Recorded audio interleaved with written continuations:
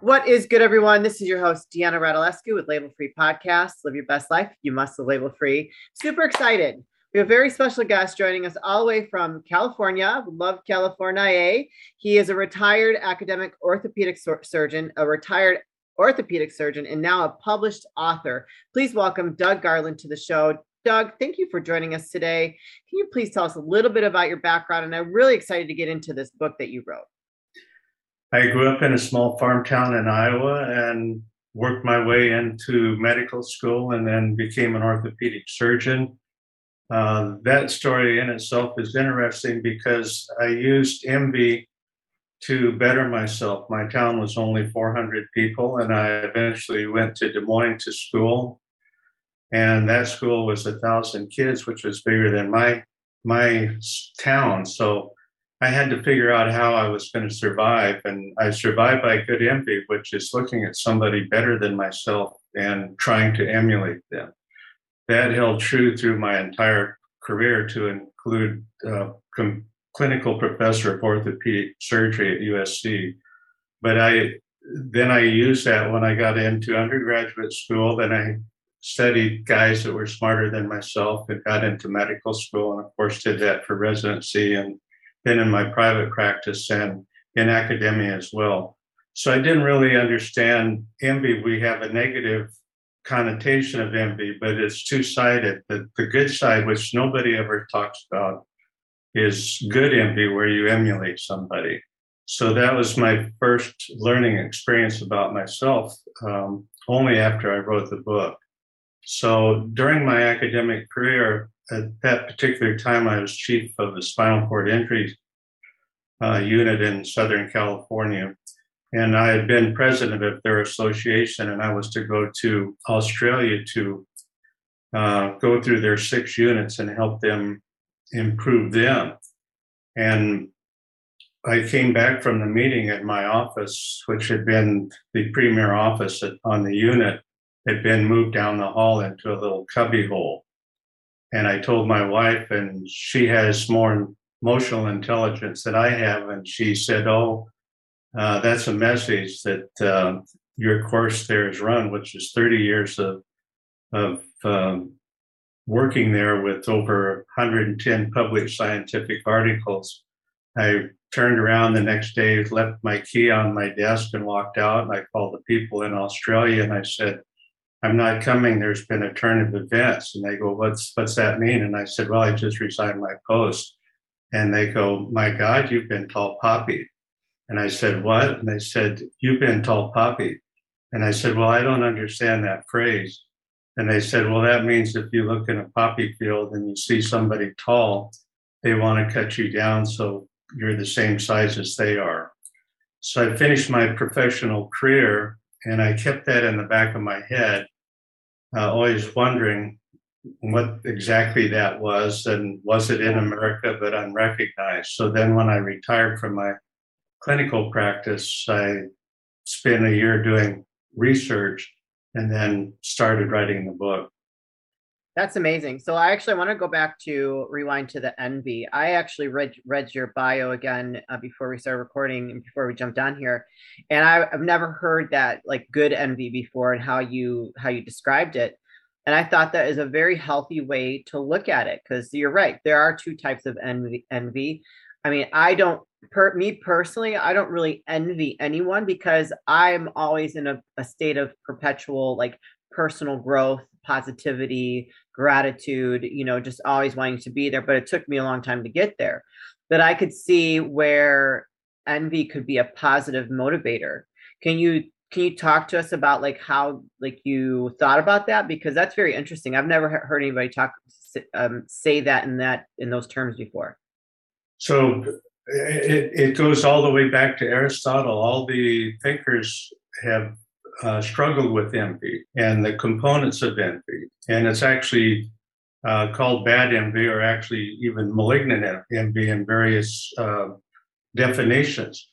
And so I'm with you. So getting into medical school and being a doctor, and you want to stay current to do your best in practice, I never appreciated the difference between good and bad envy, and I practiced good envy my entire life. And I was not or the malignant or bad envy of anybody. But even the definition, if you look in your dictionary, the definition of envy is bad envy. It's coveting something else that somebody has that has, better looks, better intelligence, better home. Yeah. And so everybody thinks negative. And not only is it the coveting, but frequently you want to destroy that person's happiness. You feel you can't achieve that. So then you want to destroy their happiness. And when you look across the board at America right now, that's what's happening to us. I was a Catholic, and of course, the seven deadly sins is a kind of a Catholic term. A Pope penned those, and it was actually in the 4th century, and it was actually to help the monks lead their religious life. When I dissected the emotions down involved with the tall poppy syndrome, the cutter has either it's almost always envy. The cutter usually has low self-esteem, and he realizes that he can't become that other person, so he wants to cut him down. And anger is usually used as well. So there's usually 2 negative emotions in the cutter. Now, when I look at the cuttee, they're not completely the tall poppy. They frequently achieve tall poppydom, but they have a tendency to develop excessive pride. So when I look at the bad emotions in the tall poppy, who are cut down by justification by the short poppy or the average person, they have pride, and then lust and greed also comes into that. So here you are, there's 7 deadly sins, which all are negative connotations.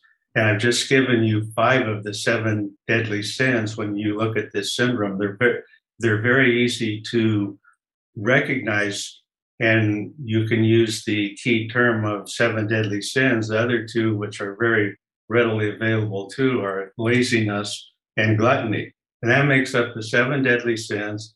It's an easy catch term, and you can use that to dissect this phenomena. And then, of course, once you dissect that, then I want you to look in the mirror and figure out your role in yourself and society.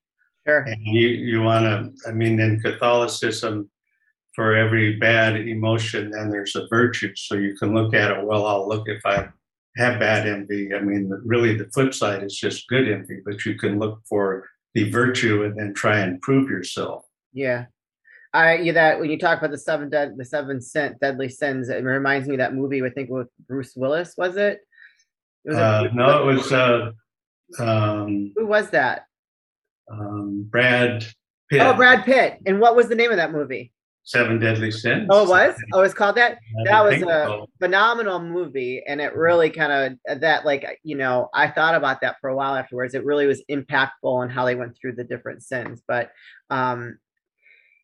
let's talk about the term tall poppy syndrome. You kind of got into it a little bit. I told you before we started recording, I've never heard of that terminology before. And actually, I just was a victim of that, which I would say the tall poppy syndrome at my previous job. I think the VP was a very shy, weak little man, and I'm a very sorry, I'm a very aggressive type A outspoken female. And if it's an Indian culture where I worked, and they were definitely not used to me. And I think I know because of him, I lost my job because he was intimidated by me. So it was, I just kind of experienced that tall poppy syndrome. That's exactly how it works. I can tell you, I could just write your script for you, because you're coming from the caste society, and any hierarchy, you're going to find a really problematic tall poppy syndrome environment. And that's why I actually think that it's more prevalent in America, because of our meritocracy. And we're not necessarily trying to improve ourselves, but we're trying to crawl up the ladder to get a better piece of the American dream. And so the competition drives it. So that's why I think it's pervasive. But let me help you dissect it. So the tall poppy syndrome is But first, this is a very well known term overseas, correct? it's known everywhere. When I did a year of research, so it started in Greece. It was Okay. defined in Greece, and if you think of one of our Greek heroes, Socrates, he was tall poppy. He actually drank the hemlock. He didn't want to continue to cause problem in the city, which it had falsely accused him. And so rather than continue this on, he drank the hemlock to actually stop the madness of the community at that time. Aristotle was actually tall poppy. And then if you look at Rome, full of tall poppy syndrome, of course, Caesar himself was tall poppy. So and actually it was Livy in Rome, the great Roman historian who described tall poppy syndrome as we know it. He actually used the poppy in his description of the tall poppy syndrome. So it was recognized clear back in Greek and ancient Rome. And I found it all the way from then in almost every country that I looked at. The countries have their different cultures and different terms. In Holland, for example, it's the tall tree catches all the wind. In Japan, it's the proud nail gets pound down. So I found it everywhere, every culture, every time period except America. I did find a few or terms, people using it here, but it was rare and far between. Yeah.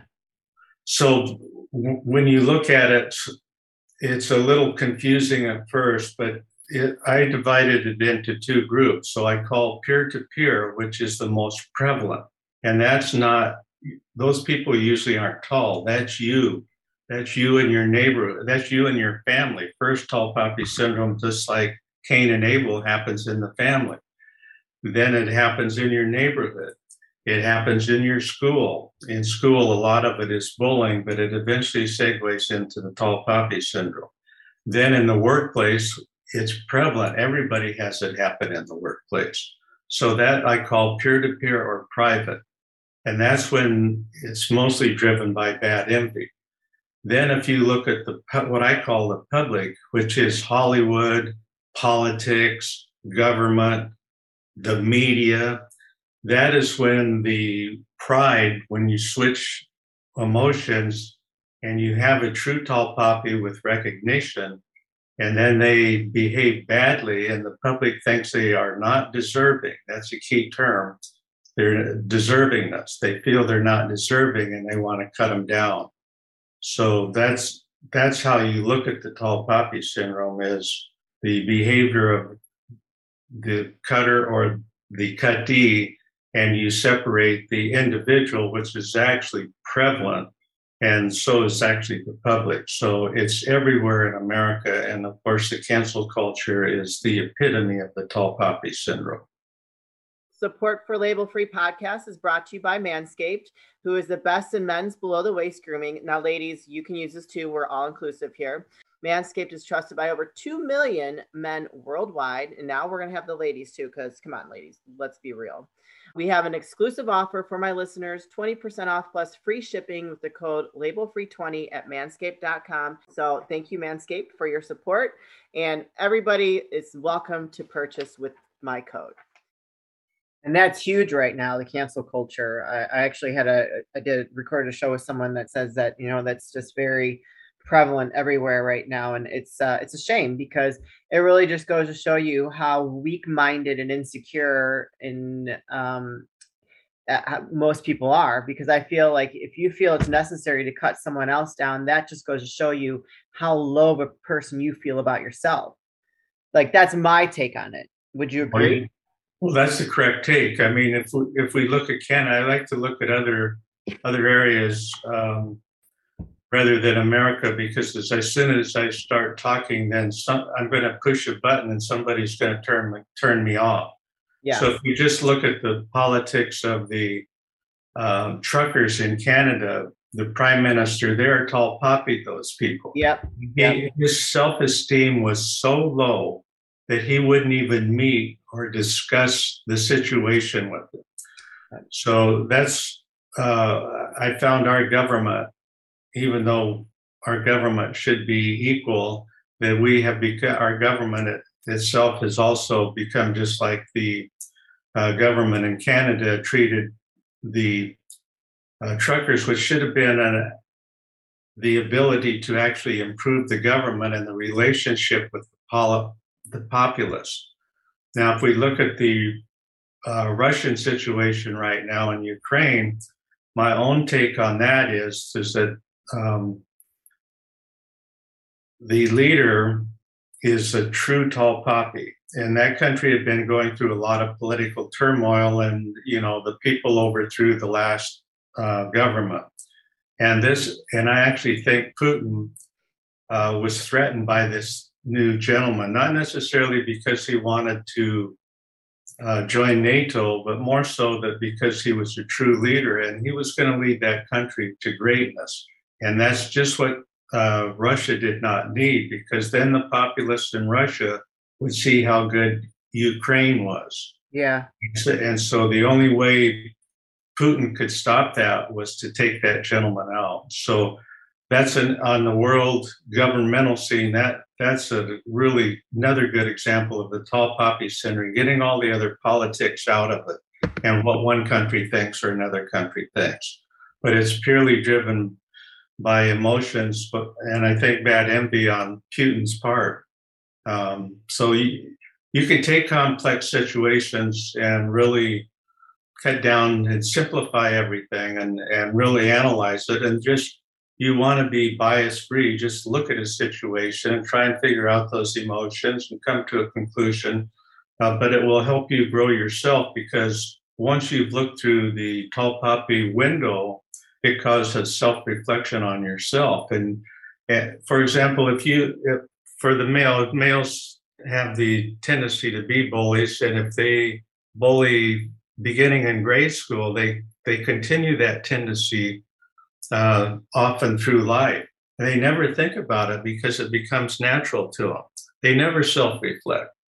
So that became obvious to me in a study in Australia. They looked at high school athletes, females and males.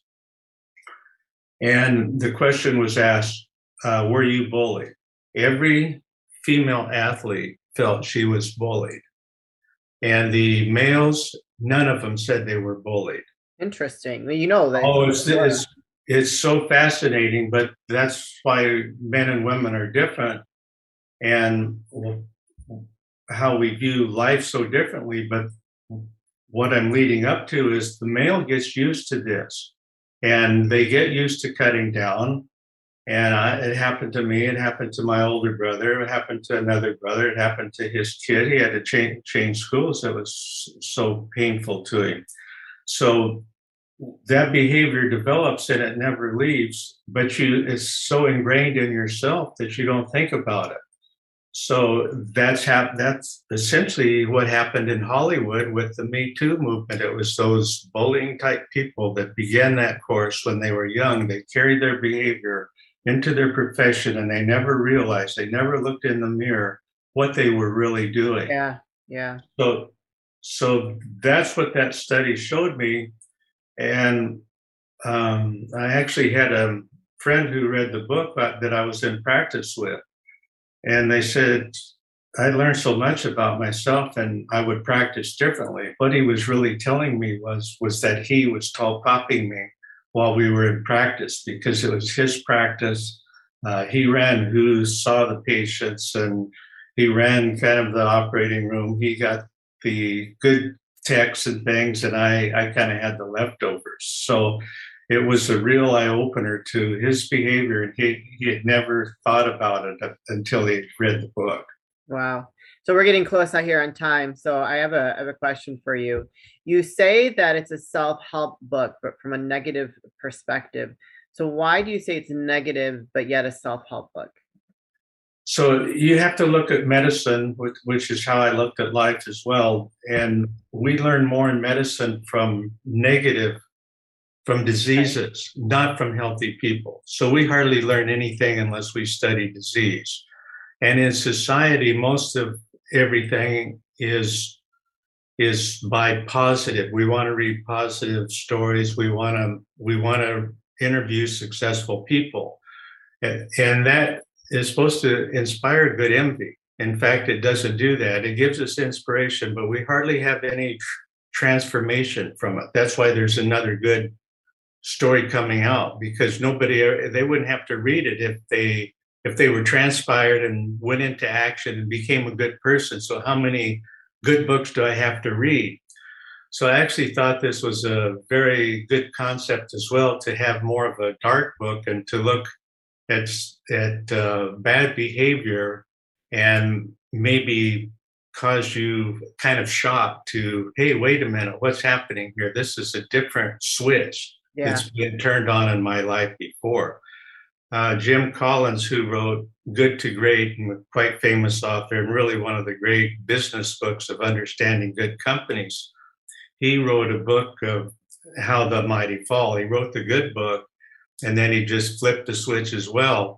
And the second book was not very successful as far as book selling goes, but I found that book way more fascinating than the good book. And he has a quote in there from one of the Russian authors that says, good families are all the same. Yeah. Bad families have, each bad family is different from the next bad family, which is a fascinating concept, Yeah. because good people just like you and myself are very similar, and I can study you once and I don't need to do 10 more reflections. But if I study 10 bad families or bad people, I can learn a lot, For number sure. one, and I can learn a lot more about myself. For So sure. that's why I think it's such a fascinating self help book, even though when I started it, that wasn't my concept. Well, I think it also, and we're going to start wrapping things up here. It also kind of is very similar to, I don't know if you've ever read that book, Power, or like the books that are really good for leaders, Tao Tzu's The Art of War, just talking about those situations where leaders conquered in battle and what the takeaways are from them, kind of like the similar type of idea where we talk about the bad and how you can reflect on your life to see where you can grow. So I think that's a great concept what you did with the book. How long did it take you to write it? Almost 10 years. It's over. So when I looked in internet, there was a lot of misinformation on the internet, and it was very confusing and actually quite irritating to me. Yeah. And so I wanted to write the definitive book, and which is why it took so long. There's over 600 citations, so Wow. I'm hoping it's going to stand the test of time. That I don't call it love. I actually put a lot of positive anger into it. It kept Good. driving me, Yeah. because I wanted it to be bias free and really help people. I love that. So where can people buy the book, support you, connect with you? Where are those links where they can find you? My website is douggarland.com. So it's not, and you can uh, obtain it from that, but the best is on Amazon. And there's actually, I have to tell you, there's really some lovely reviews on it from people. The reviews are almost entirely positive and they're very insightful. So I would actually tell you mostly just look at Amazon and just link onto the book from Amazon, either by my name or The Tall Poppy Syndrome, The Joy of Cutting Others Down, and look at the reviews. And I think the reviews are very insightful. There were some very intelligent people wrote reviews. So I would encourage people to look at that, and that might motivate them even more than us to think about purchasing the book. I love that. And you guys, I'll put those links in the show notes. So if this is a book that you have aligned with and you think it could be beneficial for your life or for someone you know, don't hesitate to go click that link, go purchase that book through Amazon, and go visit Doug at his website, because we definitely appreciate the support. And it sounds like this would be a great book for many, many people to do some self reflection. Doug, it's been a great pleasure talking with you and listening to your insightfulness and everything you've experienced in your life. I love the book. I think it's going to help a lot of people, and it will definitely stand the test of time. So thank you for sharing your story and your motivation behind it. Please keep us posted. If you have any new projects that come up, we'd love to have you back and tell the audience. You guys, this is your host, Deanna Radulescu with Label Free Podcast. Live your best life. You must live label free. Please don't forget to comment, share, review, subscribe, all those good things. And I'll be back soon with more dynamic guests.